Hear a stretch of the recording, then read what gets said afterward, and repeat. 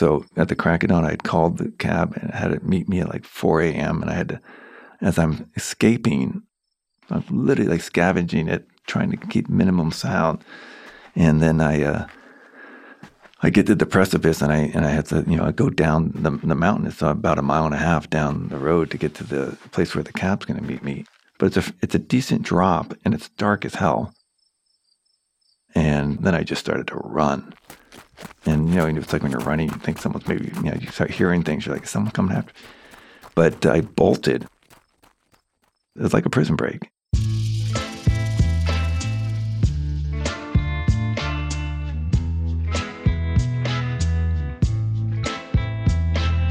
Holy mother, cult leader, we're back. Tyler, we're back. Can you even believe it? I actually cannot, Liz. It has been a solid year. You guys, we have missed you. It has been a journey to get here, but we did it. Season 2 of Was I in a Cult? Yes, we took a year off. Hardly anything to pat ourselves on the back over, Liz, but we are back. Now, before we get into the show, we want to thank you, our fans, for your undying support. It's truly because of you that this show will go on. And on. No? That's quite enough of that, Liz. Do you even know the song I'm referencing? I believe it's some sort of fluffy song that is way ahead of my generation. Celine Dion, Tyler. Get your shit together. Celine Dion. Yes, I hear that in elevators. Why don't you tell people who haven't listened to our show what we're all about? What is this show, Tyler? Sure thing. Well, the title obviously is pretty self-explanatory. It is Was I in a Cult? But this features firsthand stories of individuals who were in and subsequently left cults. The tone of this show is maybe atypical for a cult show because we do add levity, and we do that with the full support of our guests. Absolutely, because let's be honest, if you know cults, sometimes they can be flat out absurd. Like a UFO doomsday cult, perhaps? Perhaps. So, let's kick this thing off right. Welcome again to Was I in a Cult? I'm your host, Liz Iacuzzi. And I'm Liz's ball boy, Tyler Measom. And now for today's guest, our dear friend and inspirational human, Mr. Hoyt Richards. We had Hoyt in the studio where all three of us sat down and chatted. And he took us on a journey. From being a world-class model in the 80s. To his life spent in a doomsday UFO cult. Van Halen, Aliens, Fabio. Studio 54, Cindy Crawford, daring escapes. This story has it all. Like we often say on this show, you can't make this shit up. And that should be our new tagline. Merch coming soon. And Hoyt's story is so fantastic that we couldn't fit it into one episode. So folks, this is a 3-parter.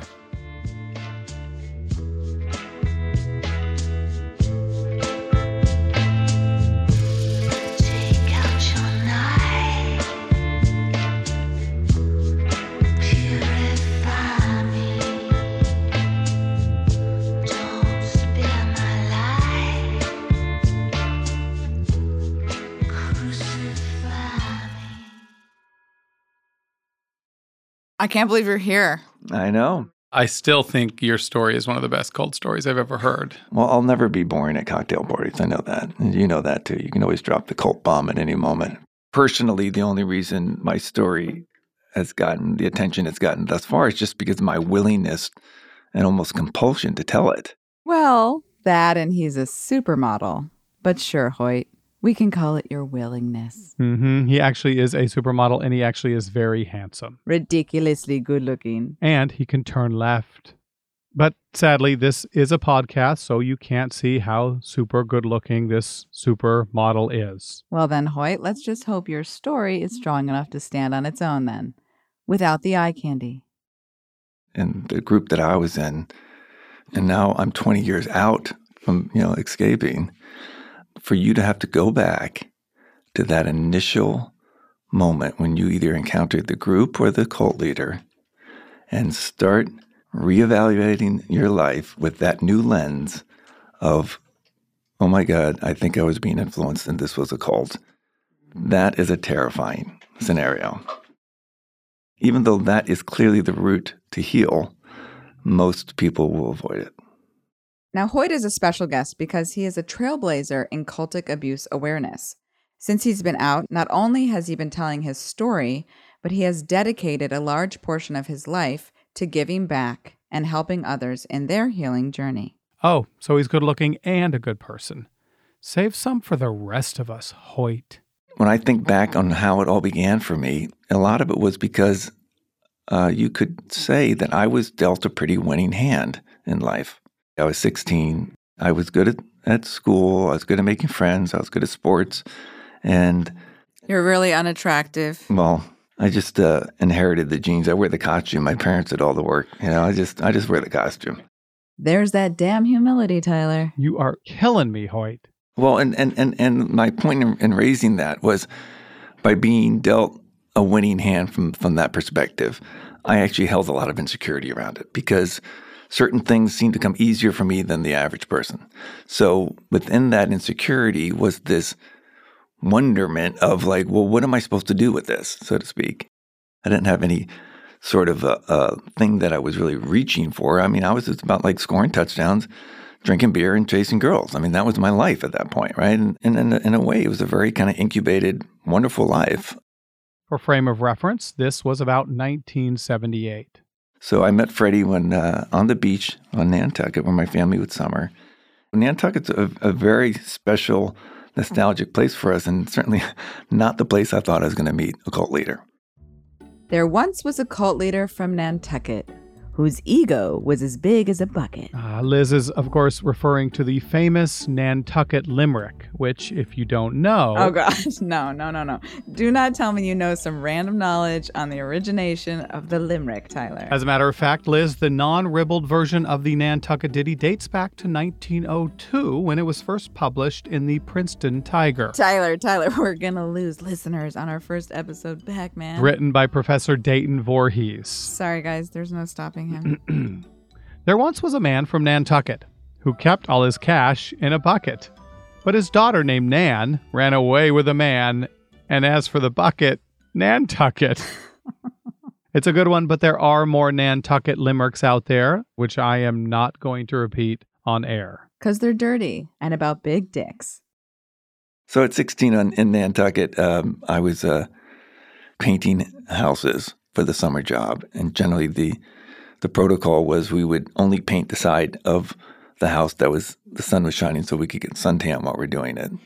And then we would take a break at lunch and go to the beach and see, all our crew of friends and the girls. And then this one day when I'm at the beach, this tall, slender, gentleman comes and puts his towel down next to me. I'd say he's probably in his mid-30s at that point. So he was brown-haired, light eyes, about 6 foot tall, slender, kind of like a yoga type body, and these piercing kind of blue eyes. And they had actually told me about this guy, Freddie, who was on the island, and he was kind of presented as someone who was a flashback to the 60s and the kind of far out things in astrology and mysticism and that sort of thing. Oh, so perhaps he's the man from Nantucket whose dick was so big he could... Frederick von Mears is how I met him. His real name was Freddie Myers from Brooklyn. But when I met Frederick, I now call him Freddie just because I know he would hate that. And he put this towel down next to mine and he just immediately starts engaging me in the conversation. And I appreciated the fact that he didn't talk down to me. And looking back on it now, he would preface certain things by saying, well, I can tell you're very smart, so you'll understand this. And you don't realize how subtle of a manipulation that is. It makes you not question anything because someone's already given you a compliment on how smart you are. You can't go, well, wait, I don't know, have any idea what you're talking about. Great. Now I'm going to question every compliment I've ever received. You have beautiful eyes, Tyler. Liar! And he started going into this kind of philosophy and pitch he had about for every reaction, there would be an equal and opposite reaction, and there would be an accountability to everything that you did in your life. And the idea of reincarnation was really appealing to me. And at 16, these are not ideas or concepts I would really talk to my peers about. So I'm from a suburban family from outside of Philadelphia. I'm one of 6 children. I'm number 4. They say the middle children always have a bit of a challenge. So, is that really a thing, middle child syndrome? I personally wouldn't know. I'm the oldest. I just knew how to boss my siblings around. So in my research, I did find that middle child syndrome is the belief that middle children are excluded, ignored, or even outright neglected. And they're often left with the feeling of being overshadowed, coming to believe that their parents don't care about them.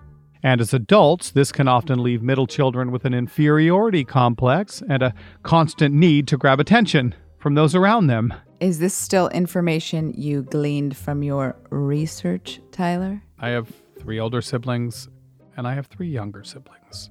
Doesn't get much more middle than that. I think when you're in a family of 6, you're always kind of fighting for your voice to be heard, and that was part of it. My father was an engineer. We were kind of on that cusp of being comfortable, but never feeling wealthy. My mother, is an extraordinary woman, kind-hearted, very, very giving, but also very strict. So she had a very strong idea for what all her kids were going to be. I quickly learned that if I wanted to get the love that I wanted from my mother, I had to try to become what she said she expected me to be. And it kind of built this people-pleasing personality that I developed. That was definitely a prerequisite to kind of set me up for this type of experience that I had coming down the road. And so that was Hoyt. Handsome, athletic, smart, and social. A middle child with a developing urge to please. And when he met Freddie... You mean Frederick von Meuse. He went on this kind of hour and a half, maybe 2 hours of dissertation. It was a very non-plus experience other than, I finally had a chance to meet this guy, Freddie, who's on the island. And then because the island's so small, he didn't even drive. He had a bicycle. I would just see him from time to time. And he was kind of known for throwing parties on the island. So he invited me, and he even asked, what kind of beer do you like? And I'm just thinking, opportunity for free beer. This is awesome. I don't blame him. I mean, I'm sure I ended up in a lot of precarious situations in my youth in the name of free beer. Little reminder, nothing is ever truly free. And so ended up at one of his parties, and it was a very eclectic group, anywhere from 16-year-olds like myself all the way up to 70, 80-year-olds, people from New York. And so it was an interesting crowd, but I was just there for the beer. And then he would kind of whip out his ephemeris. It's kind of his party trick. And no, that's not an innuendo, ladies and gentlemen. Not everything is a sexual innuendo, Liz. An ephemeris is a table. It's a chart of sorts. It's used in astronomy and celestial navigation. Which is also not an innuendo, unfortunately. Jeez, Liz. No, it is not. The same chart is used in astrology to read your horoscope. Now, Freddie had done these readings for a number of people, including Hoyt's friends. But he hadn't yet offered it up to Hoyt.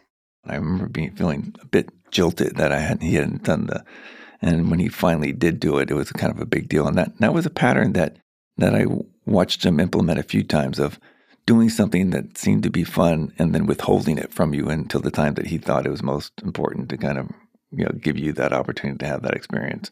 Freddie would often charge people a meager fee to read their horoscope, but how he survived was something of a mystery. I don't know how Freddie was making money.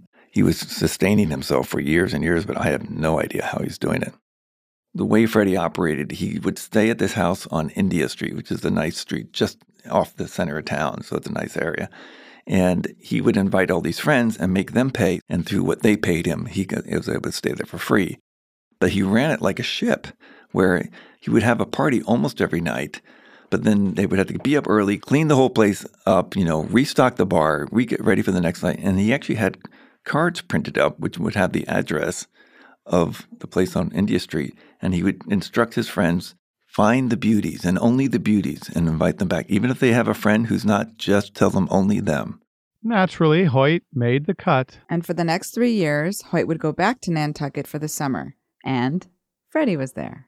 It was basically a good time. Freddie threw a great party, and that was kind of it. But then Hoyt graduated high school and was heading off to college. Freddie was someone I associated with the summer. Once he found out that I was going to Princeton, which was in New Jersey, he said, you should come to New York. Come with me and my friends. We go to Studio 54 and you have a great time. And so I'm 18 at that point, or 19. And at this point, my perception is I'm working him. because here's this guy who's clearly a socialite and all these sort of things, but I can use this to kind of take my friends. We can go up and go to Studio 54. Like, who hasn't heard of Studio 54? For those who don't know, the famous Studio 54 was a nightclub that opened in the late 70s in Midtown Manhattan and was known for their very exclusive VIP guest list. Many an A-lister partied there. It was the best of bawdy New York in the early 80s. And where else could Cher go to rip a line off Andy Warhol's Nantucket? But the bottom line is this. Hoyt is 19, and he had prime access to perhaps the hottest club ever. There isn't a listener here that wouldn't have jumped at that opportunity. So we would go to Studio 54, and there would be the massive crowd outside, just like you've seen in the movies, trying to get through the door. But because he knew the doorman, and he'd kind of wave, and there would be sometimes 10, 20 people in our posse, and we would just go right in. And my first experience going in Studio 54 was like Alice in Wonderland walking through the looking glass. Like, this girl was greeting us wearing nothing but like a Scotch tape bikini. I mean, you walk into this realm and it's like it has a heartbeat. I mean, I can't even describe the way the bass would play, and it was very theatrical. And literally, as the night would go on, you would see people fucking on the dance floor. There were drugs around. Eventually, when I got to go there many more times, I got invited down to the VIP section, which is like this underground kind of garage. And there were like all the celebrities, like with like a pile of cocaine on a table, and Liza Minnelli giving some guy a BJ, and just like it was surreal. I met Truman Capote and Andy Warhol. I went to dinner with Andy Warhol probably half a dozen times. So it was this whole opening into a world that I never imagined. And every good party has an after party. But this one was maybe not what you'd expect. What ended up happening is we would usually add to our posse, and then at the end of the night, like 6 a.m, we'd go back to the apartment and we'd have tea and talk about spiritual ideas. And we'd talk to like literally the light would come up. And it was strange, but I was like, where else am I going to have that experience? So that was my initial being drawn into his life in New York and making trips when I could. Right now, I don't see a cult. I just see a groovy man who's an astrology reader and throws some cool parties. I think one of the things that's interesting about my story is it's very much like getting in on the ground floor of a startup. Like, I watched it become a cult. It was not a cult when I first met him, but I watched it all go down. So this was the stage where he was just a narcissist with an entourage.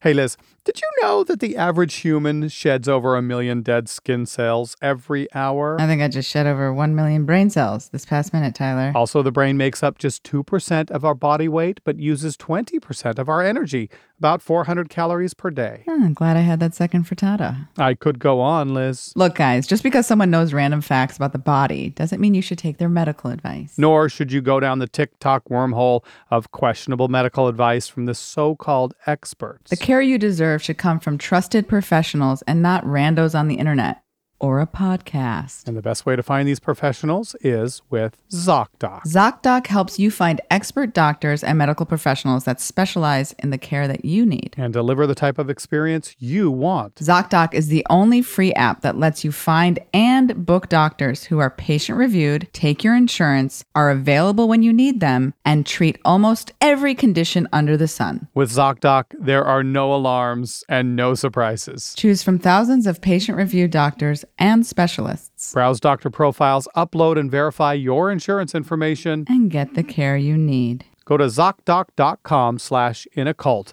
and download the ZocDoc app for free. Then find and book a top-rated doctor today. Many are available within 24 hours. That's ZocDoc.com/inaccult. ZocDoc.com/inaccult. Hey listeners, we did have a long hiatus, about a year to be exact, and we just want to let you know that if you did email us to share your cult story, we want to assure you that every single one of those emails is read by us. If we haven't replied to you yet, it doesn't mean we won't, or that we don't want you on the show. So, Please keep reaching out, guys. So why haven't you replied, Liz? Have you been busy, pray tell? Something to share? I had a baby, Tyler. Congratulations, Liz. Had a child. Thank you. I appreciate it. How's he doing? He's so sweet. He's the best thing in the whole entire world. And I'm so tired. Keep the receipt, because when he gets a little older, you might want to return him. So congratulations and good luck. Congratulations and good luck.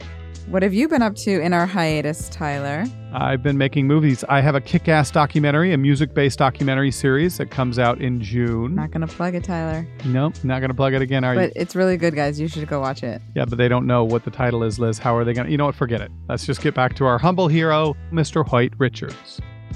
He graduated high school with honors. Of course he did. Then went off to Princeton. No, Princeton. Of course Hoyt went to Princeton. Was on the football team. You know, Ken doll doesn't hold a candle to Hoyt. But unlike plastic figurines, Hoyt was a real person. And real people go through real shit sometimes. When I got to Princeton, I played football. And then by junior year, I started really having the problems with my shoulders. I went to see the doctor in New York, and he said, well, I can operate, but I can't guarantee you full mobility. So I was going to have maybe not be able to play anymore. That's when I kind of went through an identity crisis. And in swooped Freddie, happy to help. And he said, well, you should come up to New York. I go to Nantucket for the summer, but you can use my apartment. The idea of spending the summer in New York was exciting. And that did not go over with my family at all, because I was always up with them in the summer. And that was where the rift started. But at the time, I was just seeing it as an opportunity. I had a bicycle because I couldn't afford subways. I had no money. But Freddie was giving him a free apartment. There's that, quote, free word again. So Hoyt moves in. And it was beautiful. It was mirrored and all these lacquered walls and crazy colors, new age music playing. Coming out of crazy New York and walking through that door, it really felt like you had been transported to another realm. The place was spotless. And one of the prerequisites to staying there is you had to clean constantly. He was almost anal about it. Like, you had to literally get the vacuum cleaner out every morning and do a whole once-over of the whole place. And didn't ask for rent. Was a very kind of smart play on his side, because it kind of built this indebtedness to him. Now, Hoyt's shoulder may have been messed up, but he didn't destroy that perfectly symmetrical face. And leave it to Frederick von Mears, who was always there to offer suggestions. That was when Freddie basically said, I know the head of the Ford Models men's division. I'll introduce you. And that's kind of how it all kind of started. Now, mind you, Hoyt was still in college, just finishing his sophomore year. Had you ever had interest in acting/modeling at all? No. I'd done a couple school plays, so I'd always liked acting, but I didn't take it seriously. But I had one experience. Some catalog was shooting a catalog at Princeton.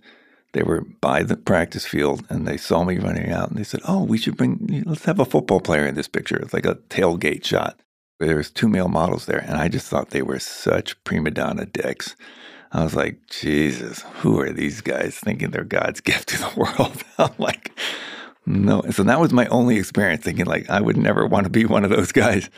But when faced with the life crisis of I can't play football anymore, I'm like 20 years old. And I'm like, well, if I can't star in the football field, I guess I'll just try to be a star. So he went to Ford Modeling and surprise, surprise, they took me on. And 3 weeks later, I got introduced to Bruce Weber. And Bruce Weber was the star maker. Bruce Weber is the American fashion photographer who rose to prominence with his advertising images for Calvin Klein. Liz, do you remember the black and white photos of Marky Mark in his underwear? Can't forget that, Tyler. Well, that's Bruce Weber. He also shot a lot of images for Abercrombie & Fitch and GQ. Most of his work was in black and white, and much of it was sexual in nature. You just said sexual in nature. Also, can't forget that. Bruce shot me in some good jobs. And then I went back to college for my junior year.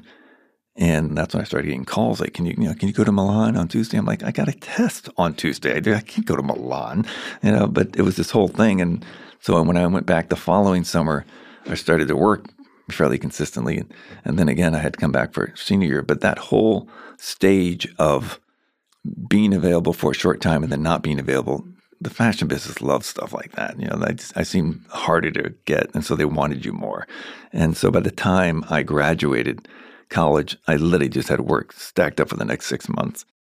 So my entry into the business was incredibly privileged. And I was always really uncomfortable about that because from my point of view, I didn't see that I brought anything that different to the table other than the fact that I was blonde and I could actually wear a suit.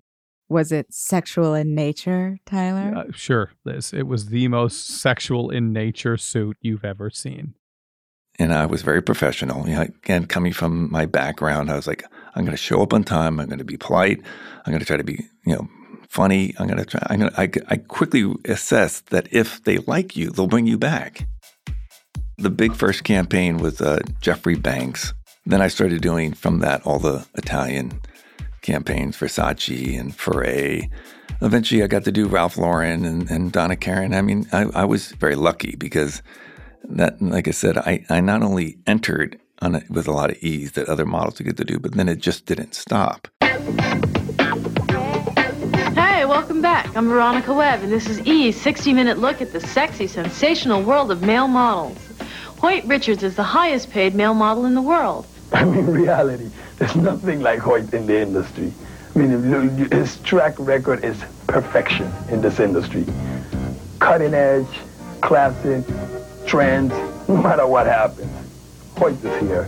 In my eyes, he's the king of male models. Indeed, if there is a reigning king of the fashion jungle, it's Hoyt Richards. While classic good looks are his bread and butter, it's his personality that helped him achieve supermodel status. In this business, the more that you can market yourself three-dimensionally, the better off you are. Because if you market yourself in a two-dimensional sense as the best-looking one, the one with the best body or whatever, you immediately put yourself in a genre where you're going to be replaceable. You were coined. You've been touted as the first male supermodel. Am I correct here? I think there's probably 2 or 3 that could fight for that title, but I won't fight for it. But yeah, that has been said. And what makes you go from model to supermodel? A cape. Well, I tell you, I mean, more than anything, it was, if you think of, like I said, eras that you come into, like if you think of it like a class at college, my class that I entered into the business was the same time Cindy, Claudia, Naomi, Christy, all those girls entered at that same. I met Christy Turlington at my first Ford Christmas party. And so I entered in at that era where that term supermodels became coined. Who are your male contemporary supermodels? Well, there was Mark. What's Mark's last name? Mark. He's Dutch. It's funny how you don't know any of the men. But when Not he says one. Cindy, we all know exactly what he's talking about. Mm-hmm. Yeah. Well, and then one of my best friends who reached bigger status than all of us, supermodels, was Fabio. Ah, Fabio. He is, of course, referring to the famous Italian-American model Fabio Lanzoni. Born in Milan, Italy, Fabio is the son of a conveyor belt company owner and was discovered by a photographer while working out. He soon came to America and became a widely known supermodel in the 80s and 90s. With his square jaw, long flowing locks, and ripped tan body. I feel like you should say that line in slow motion, Tyler. Ripped tan body. Ripped, tanned body. Fabio is featured as the model on nearly 500 romance books, with titles such as Warrior's Woman, Scoundrel's Captive, Captive Rose, and my personal favorite, Savage Thunder. We should start a Fabio covers-only book club cult. You can be the leader, Tyler. Yes, I will work on my abs. But titles with Fabio on the cover had a sales increase of over 60%. And maybe that's why, at the peak of his cover model days, he was doing 16 covers a day. And over 55 million books were sold with his image before 1992. Maybe he should be the cover model for our show's logo. Write in and tell us your thoughts. He was making $3,000 per hour in 1993, which is about $6,200 in today's currency. Also, he released an album, a musical album in 1994 called Fabio After Dark, which has 17 tracks of magic, Liz. Pure magic. The subtitle, Music Speaks for Me, when I cannot put my feelings into words. And is it? Sexual in nature, Liz? It is. Oh, yeah. You know we have to play a song now, right? We do. Which one? Which one are we going to play? This is perhaps my favorite. This is the song When Somebody Loves Somebody.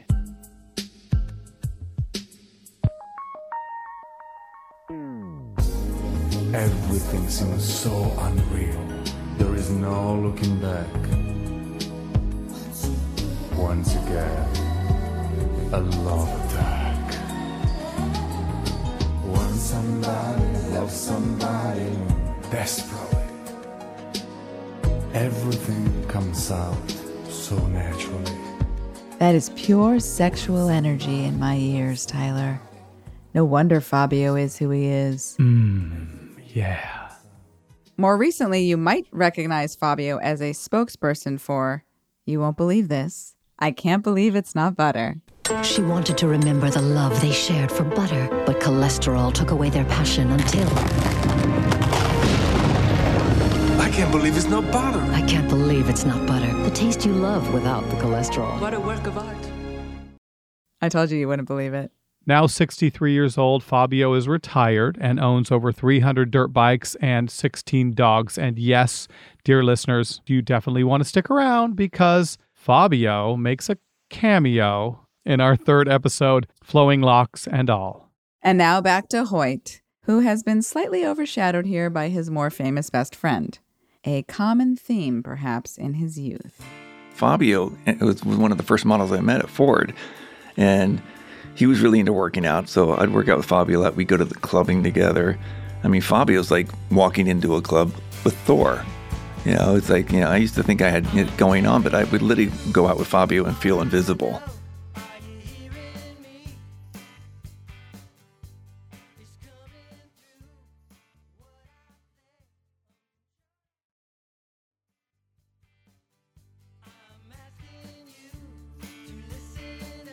Okay, so at this point in the story, Hoyt Richards had graduated from Princeton.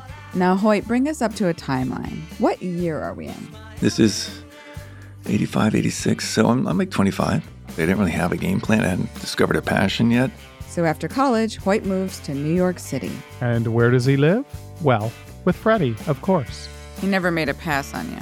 No, he didn't. And luckily, he had teed off on the idea of presenting himself as asexual, that he was clearly had been a gay man, but he claimed he'd had this spiritual awakening and was now no longer interested.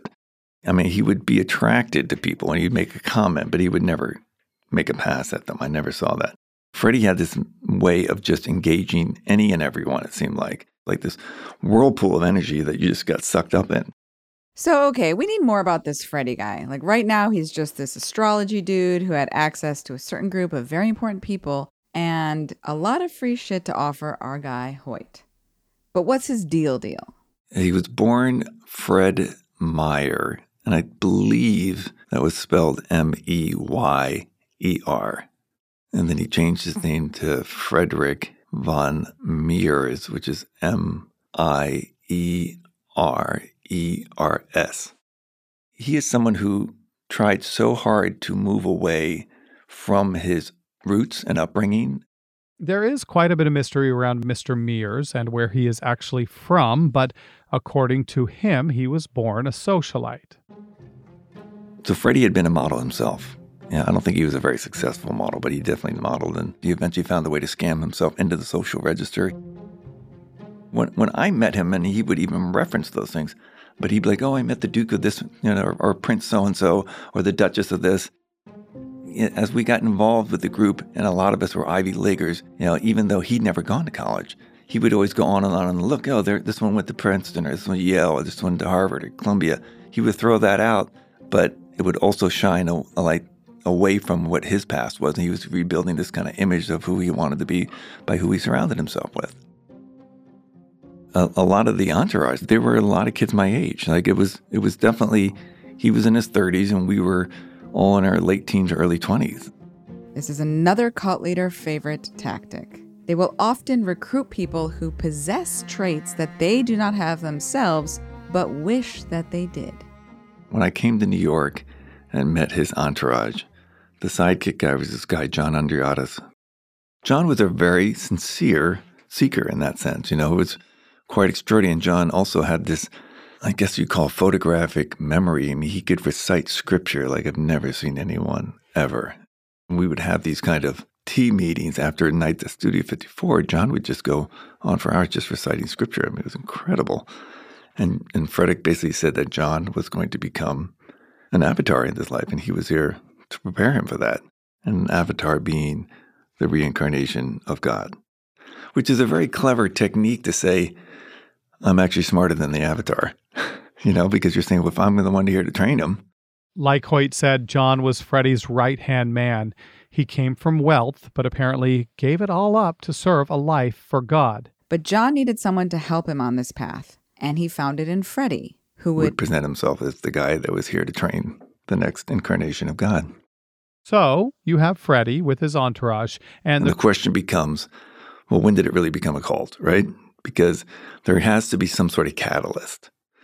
So what's the catalyst? Well, John, who's the sidekick, has been reaching out to all these other metaphysical writers, and he finds this woman, Ruth Montgomery. Ruth Montgomery was an accomplished political journalist. In fact, she was the first female in the Washington bureau of the New York Daily News in 1934. She was also the press attaché for Richard Nixon and was the president of the Women's National Press Club. But in the late 60s, she meets and befriends this Florida-born psychic. Arthur Ford, that's his name. And Arthur was quite a celebrity in the 1920s when traveling mentalism shows were all the rage. He claimed to have duplicated all of Jesus' miracles, apart from the raising of the dead. Turning water into wine is a pretty great party trick, especially for broke young boys, I would imagine. Arthur was, however, very controversial, and many magicians claimed what he was doing was simply magic tricks, posed as supernatural powers. You don't say. Regardless, Ruth Montgomery meets him and starts a friendship with him, and in 1971, Arthur passes away. But his abilities apparently don't, because now Ruth's caught the bug. She starts having these encounters where she would go in front of her typewriter and she'd go into trance and she would start typing. And she called it automatic writing. And so it was Arthur and her guides were the people operating from the other side, giving her information through this automatic typing. And the pattern was she would get typed, or she would send a question to them and they would answer it. And this process, she had written 8 or 9 metaphysical books that were bestsellers. So John seeks her out and says, you've got to meet my fearless leader, Frederick. He's incredible. So she asks the guides about Frederick and totally validates everything about him. And goes as far as in the new book that she's writing called Aliens Among Us, she puts 4 chapters on Frederick. To be fair, Freddie definitely looks like an alien. And yes, I'm saying that with all the judgment in the world. Okay, so I actually found a copy of the book Aliens Among Us. It was published in 1985. Yeah, I ordered it online from a book dealer in Arkansas. It was like $4 or something. I mean, it is a tattered copy, and whoever owned this had marked it up like it was Holy Scripture. Wow. I mean, they highlighted all kinds of passages in it. It's incredible. It's just kind of amazing to read. We will put some pictures of this book on our Instagram so you guys can check it out. On the cover, it says, dazzling true testimony that extraterrestrials are on Earth, about to usher in the new age. It's so funny that was 1985, because I feel like a lot of people would agree with that same sentiment in 2023. Mm-hmm. Okay, so in the book, Ruth describes her first meeting with Frederick. I was prepared to welcome a small, dark-complexioned man who would probably be wearing Swami robes. Instead, I beheld the most beautiful specimen of manhood imaginable, with perfect features, sparkling blue eyes, blonde hair, and a lithe physique garbed in preppy denims. And from the lips of this 37-year-old aristocrat poured a steady stream of loving philosophy that, if heeded by all humanity, could revolutionize the vibrations of planet Earth. Holy mother of holy fuck. Yeah, That it's is fantastic. Crazy. Yeah, and the book goes on to describe the life of Frederick, that according to him, of course, he was in a previous life a high priest in ancient India, and he had helped plan and build the Temple of Giza. In this existence, however, he claimed to be born of high society on Christmas Day in 1946. His parents died when he was 4 years old, and he spent most of his time with his godmother, who helped him travel through Europe, where he met kings and queens.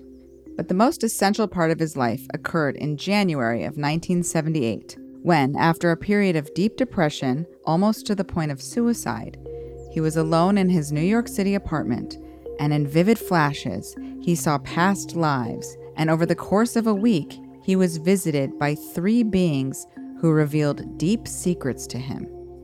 And this is a direct quote from him. "Overnight, I became adept in the science of Hindu astrology. I knew that I had come from Arcturus, where I had lived in a hydrogen light body." These crazy cult leaders, how many times have we heard that they were born gifted or became an expert in just 3 days? You guys, expertise isn't just randomly bestowed on you overnight from a visit from a goddamn fairy godmother. I call bullshit. There's more, Liz. He also said in a series of visions he saw, quote, "the coming wars, the destruction of New York City, my own mission, and the future of Earth." Ruth, in the book, then says, "At this point, I asked the guides whether the above summary was factual, and they wrote, 'The account by Frederick is basically correct.'" Oh, my girl, Ruth. You are not helping us, Ruth. The book then lays out a bit about Freddie's whole belief system, but we'll let Hoyt fill you in on that. Part of the belief system was that we are not limited as souls to Earth, that there's other realms and planets and stars where you have existence. So he eventually came to the conclusion that the place in the universe that he considered to be his home was the star Arcturus. Naturally. And Arcturus just happened to be the spiritual center of the universe by chance. Cool coincidence. And because that was home and that's where he had this group of friends, they, in essence, looked down on Earth and said, "My God, Earth's really going through some rough times. We should send down a team to go help out." And he and his friends agreed to do that. Sorry, you lost me for a sec. What friends? Okay, well, this is a tough one to explain. I did read a lot of this book, Liz, but the simplest way to put it is that basically a bunch of souls were living on this star. They were hydrogen bodies, and they came down to Earth to take over other people's real bodies. But look, worry not. We explain more of this in episode 2. The catch was, and this is where the story gets fun, only he would remember this. The other friends would not, so he would have to go find the other Arcturians and realign the team so that we could fulfill the duty that we had pledged to do when we were back in Arcturus. Okay, so Arcturus is a real star. In fact, it is one of the brightest stars in the galaxy. The sun, of course, being the brightest star. Because, of course, the sun is a star. There are literal people driving in their cars right now going, "The sun is a star? Oh shit, I guess I was high that day in science class." So Arcturus has a surface temperature of about 4,200 Kelvin. By comparison, our sun's surface temperature is about 5,700 Kelvin. Which means that Arcturus is not as hot as the sun, but is slightly hotter than Tucson. But what Freddie said is that the Arcturians were actually hydrogen light bodies, and they were able to live in the heat of Arcturus. He was a very effective storyteller, and he couched it with this absolute belief behind it. And you're just like, okay, yeah, just taking it all in. Yeah, that's clearly what we are. Frederick claimed that once he found all the Arcturians on Earth, they would go back and live in that star until summoned again to Earth for another life. And as ridiculous as that all may sound, when you're hanging out with the group of friends and the group leader tells everyone they're part of the cool club but you, well, you feel left out. Who doesn't want to be in the cool club? I was dying to be told I was Arcturian because I had been left out. And then it wasn't until I think it was my senior year in college where I finally got the green light that I was Arcturian. Cult leaders basically invented FOMO. All of the stuff is a bit crazy, and all of it is laid out in great detail in Aliens Among Us, including one chapter. One chapter being Frederick and his friends, which I get to be in. That particular chapter is actually called Frederick's Arcturial Friends, and in it, Ruth describes each of the entourage, including our man Hoyt, whom she quotes. "My professional name is Hoyt Richards, and my success has been fortunate," he says.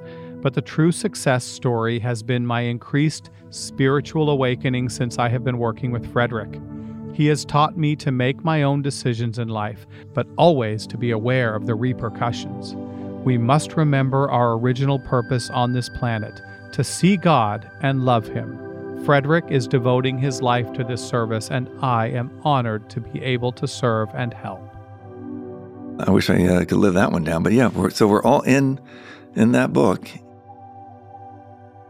I always tell people I will never beat myself up for what I signed up for, because it was a wonderful idea. And it was very much about seeking enlightenment, becoming the best version of yourself, becoming less selfish, more service-oriented. But yeah, I mean, that wasn't anything groundbreaking as far as, and as far as providing context, everybody was into something back then. I mean, the 80s in New York certainly was, yoga was just kind of emerging. All these kind of, Est was around.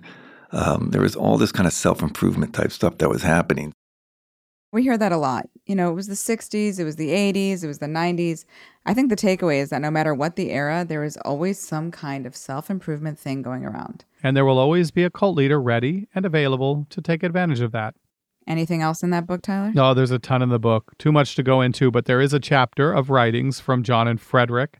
It is heavily highlighted. So let me open the book here. "Your attention is your divine director. Let it be free.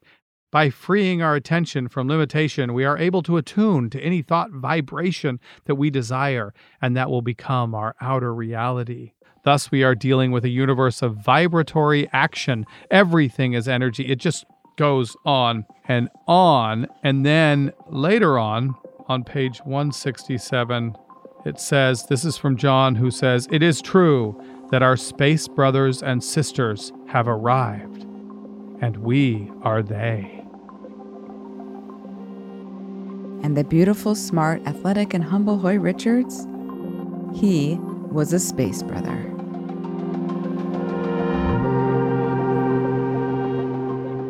I'd moved into Frederick's apartment right after college, and then 2 months later, the book hits, and that's when everything starts changing. From, just being in Manhattan, kind of going to parties and being fabulous, we're now out to 50-plus countries. We're getting letters from all over the world, people wanting help. People who have read this book and are now seeking out Freddie's guidance and wisdom. And so it was time that this group of aliens on Earth stepped it up a notch. I mean, they didn't even have a good name, for Christ's sake. What kind of cult are they? And that's when we created the name, Eternal Values. And the whole game changed to that point. And now it's like, oh my God, it's really happening. We are going to be leaders of the new age.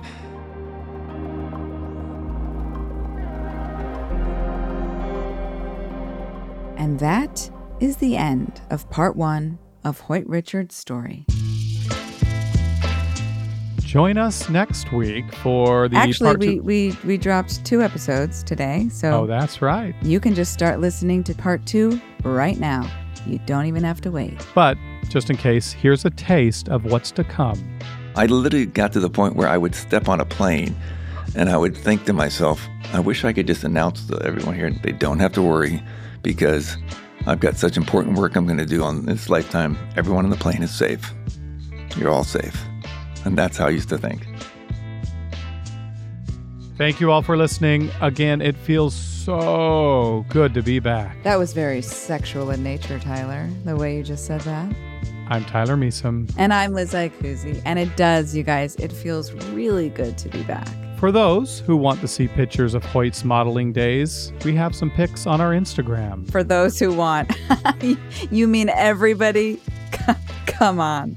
But guys, if you do, check out the Instagram, share it. Share it with your fans, share it with your followers. Keep this word spreading so we can keep making sexual in nature content for You you. have to let it go, Liz. Never letting that go.